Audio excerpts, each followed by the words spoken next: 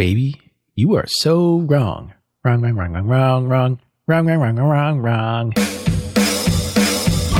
Welcome to the Only You Forever podcast. If you want to build a thriving, passionate marriage, we've got the research, the truth, and the answers you've been looking for. And now, here are your hosts, Caleb and Verlinda Simone Gendel. Hey everybody, this is episode number 52, and we're going to be talking about how to support your spouse when you disagree, even if she is so incredibly wrong, as you often are, darling. I really like how you're supporting me there. Thank you. I feel very supported when you mock me. Okay. Well, if you listen to the episode, you'll probably find out how to do this better next time. All right. So you're probably thinking, why would I want to support my spouse when he or she is wrong? He is wrong. Yeah. Because you want to stay married. That's why. Oh. At least I'm presuming you do. We'll see you at the end of the episode. Yeah. All right. Before we get there, though, we had this really kind review left for us at iTunes entitled Excellent Information, and They've Got Heart. Maybe we should have been nice to each other before we read this. From Clark DN. This podcast is a married couple from Canada who are Christian, and Caleb has a Master of Arts in Marriage and Family Therapy and is a registered clinical counselor. So Caleb brings in the sound research and likes to geek out about it. I'm sure he means that in a very complimentary way. Obviously. And Verlinda is the voice of common sense and real life experience. I'm sure that's a compliment, like a complementary role as opposed to a contrasting role.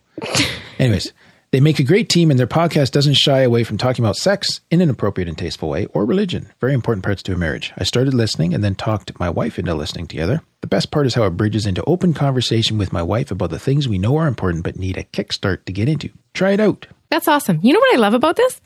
Is that they listen together and then talk about it. Yes. They're serious about their marriage. Yeah. That is good stuff. That is. All right. Back to our topic, Verlinda. Oh, wrong one. I don't think I'm modeling how to do this very well, so no. I'm going to try doing it the right way now, okay? Yeah, I was going to say, people are going to want to listen to this. Yes. But I want to start with a vital point here, because this is a bit of a paradigm shift, but if you don't already know this, it is probably going to rock your world a little bit. When we talk about disagreeing, like a couple disagrees, that's really about conflict, okay? Okay. Now, if you had to draw a chart with conflict on the chart, you know, it starts at 0 and then it goes up and to the right as conflict increases, right? But what's on the chart? You have conflict on the chart and... Okay, so I always had a hard time with charts. So you got conflict on the vertical bar. Is that the y-axis? Yeah. Yeah, and then you have marital satisfaction. On the x. Yeah. Okay. So it's conflict. No, that's not going to work either. No, put your marital satisfaction on the y. My marital satisfaction is... It's very high all the time, I'm sure. It's fuzzy right now. Anyways, here's the thing. As conflict goes up, you think that marital satisfaction goes down. Right? Okay. So less conflict, we naturally think is more satisfaction. And more conflict means way less marital satisfaction. Okay. Yeah. That's how we kind of think marriage goes, right? That's how we interpret life as a married couple. But we're focusing on that. We're focusing on the wrong thing. Because if you actually focus on unconditional acceptance of your spouse, as in like understanding and openness towards them, as those things increase, marriage satisfaction increases. Okay. Okay, so just stay with me for a second here. Acceptance means that I accept you the way you are. And providing understanding means I understand your feelings. And being open means that I openly express what I feel. Okay. So this is from a study by Cramer in 2003. And here's the clincher on all this, right? This is where I'm going. When that acceptance, understanding, and openness, when those qualities are present and active, the conflict versus satisfaction chart is a wash. So in other words, if you have these positive qualities in your marriage, the quality of your marriage is no longer about the quantity of conflict that you have. It means it's irrelevant now. Well, that's a good thing for me, because I would be an arguer, or I like to think about it as a debater. And, you know, I know there's some people that feel sorry for you being married to me, but I've never thought of this arguing Quite a few. I've never thought of this arguing as affecting our marriage. And now I know why. Like, it's not like because I debate a little bit. Well, yeah, nice try. Okay, come on.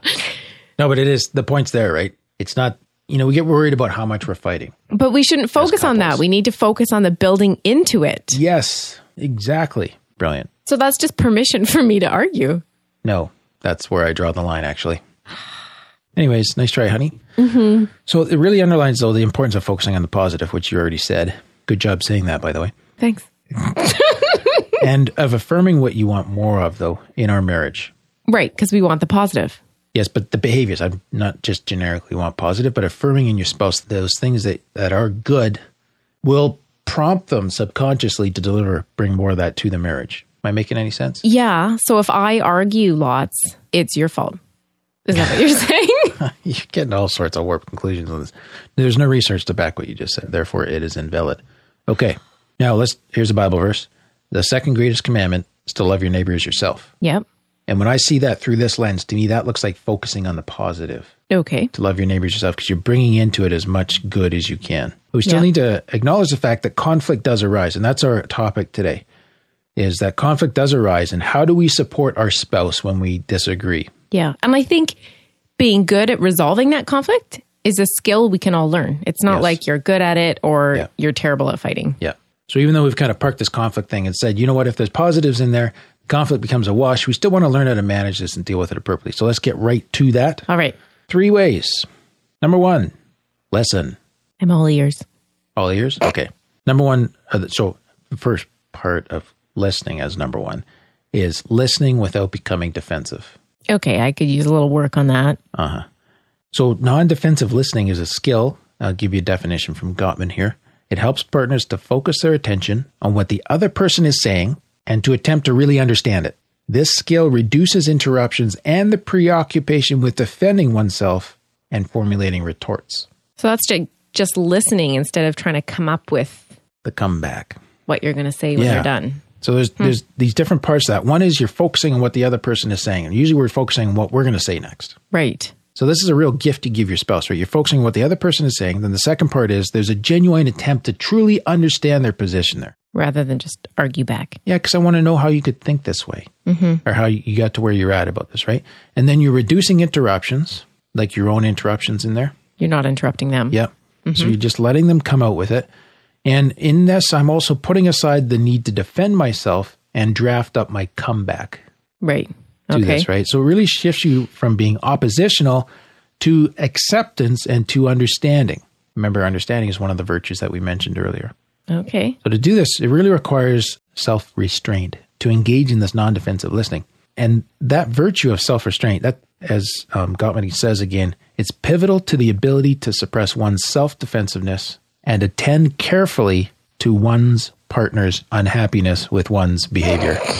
I hate it when people say one that much. What does that mean? Oh my. What it means is I need to restrain my impulse to dispute your perception and to justify myself in this circumstance. It's really hard to do. It's a challenge, right? Yeah. But when you suppress your self-defensiveness and I attend to your unhappiness, I'm really giving you something. So that requires a lot of self-control, especially when it's an important disagreement and there's a lot of passion in there.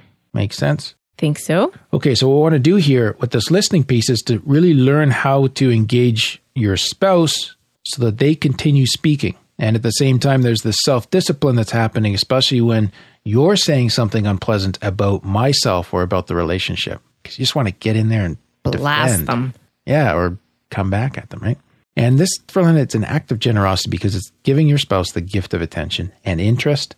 And it's saying, you know what, you have something worthwhile to say, so I'm going to grant you the floor without having to get in there with my own stuff.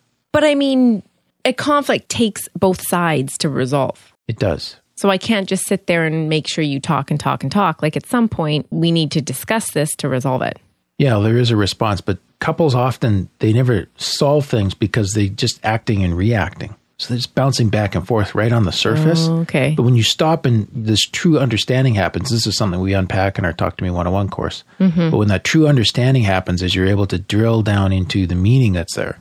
Okay. That's where this... And then respond more appropriately rather than just like defensive reacting. Yes. Okay. Yeah. Good. So number one way to support your spouse when you disagree is to listen really, really well. Yeah. Number 2, validate.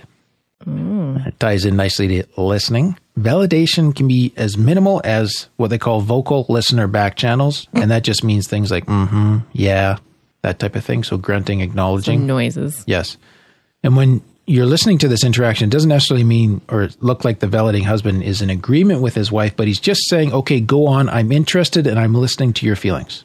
And just kind of sending that signal that I may have my own point of view in this issue, but I do want to hear you out. Okay. That's validating. So again, here, the research says that, letting your spouse know that you understand him or her is one of the most powerful tools for healing your relationship. Because instead of kind of attacking or ignoring your partner's point of view, you try to see the problem from his or her perspective and show that you think that viewpoint may actually have some validity. Mm-hmm. That would be powerful. If I actually think that you heard what I said. Yes. And it's valid. Rather than just trying to invalidate you with a retort. Yeah. Or come back. Why or, I'm wrong. That's stupid, or even a demeaning comment, right? Mm-hmm. And this, the part to understand here, Verlinda, is it doesn't require that you agree with your spouse. But it's just saying that I understand your point of view and I acknowledge that it's legitimate. This is from a researcher called Fowers. Good name for a guy who's talking about marital conflict. That's what you want to do the next day. Bring flowers. So, you might even provide support or empathy to your spouse, but definitely want to communicate that you understand the feelings. It makes sense to feel that way given your spouse's vantage point. I can see why you think the way you do about this, Verlinda. Mm-hmm. That's what you're communicating. And it legitimizes your point of view, as we've said. And this, again, is generosity. It's giving something to your spouse.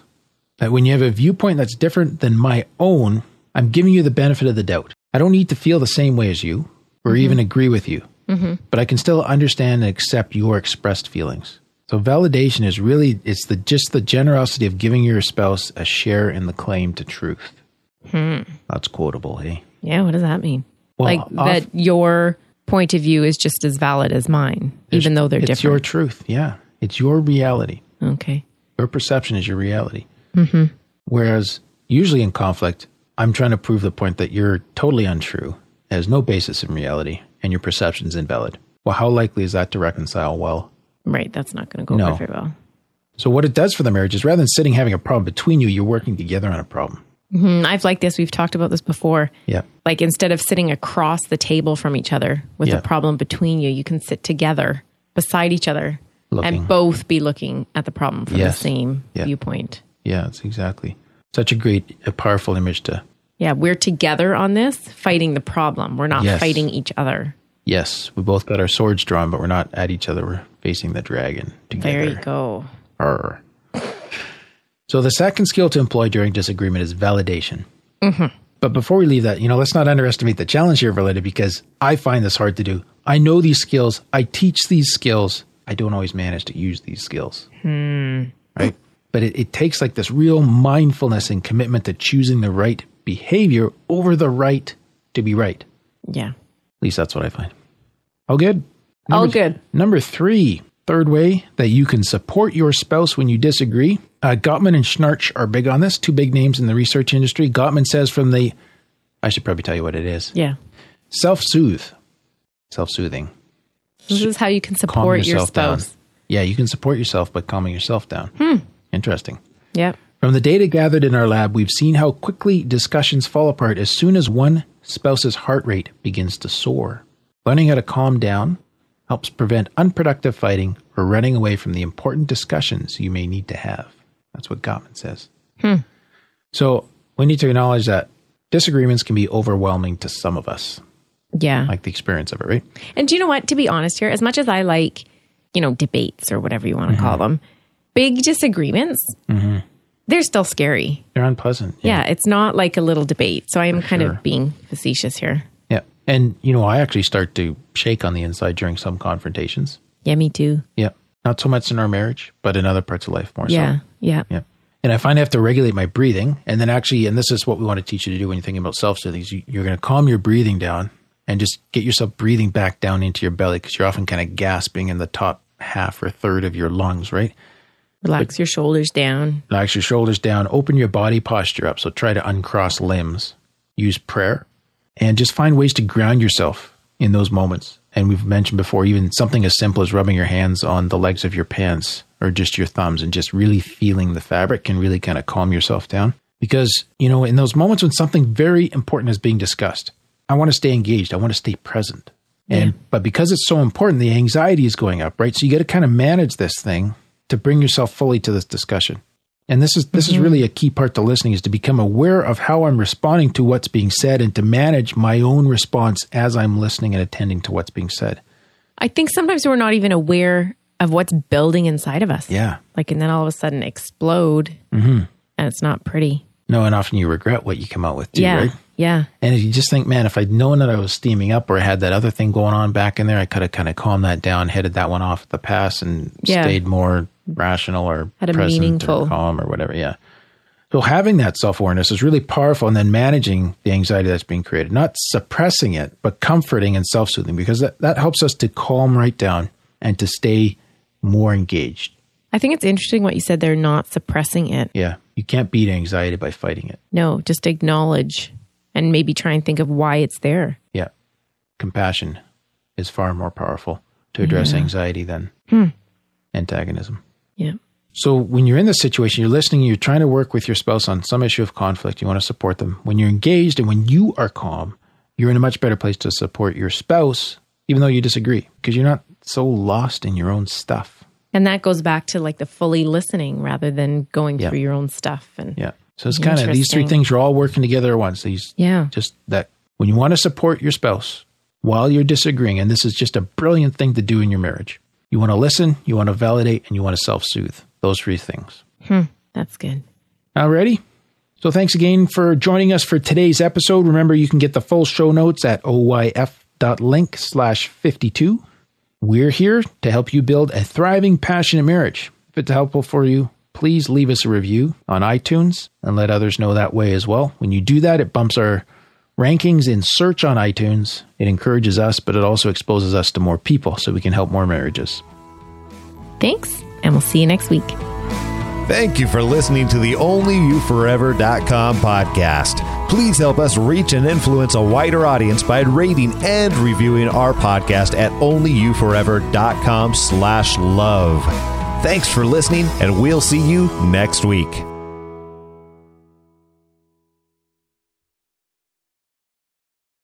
Hey, everybody, this is episode number 52. Did that come in a little strong there? That was really loud. Oh, sorry. My dear. I was just excited about how wrong you were. Sure.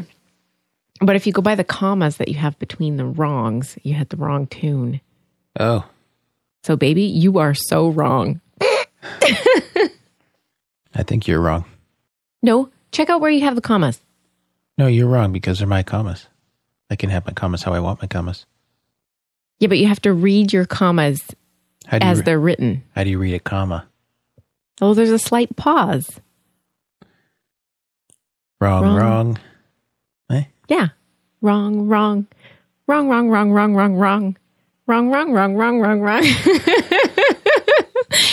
I'm not sure where the 4 wrongs at the end go.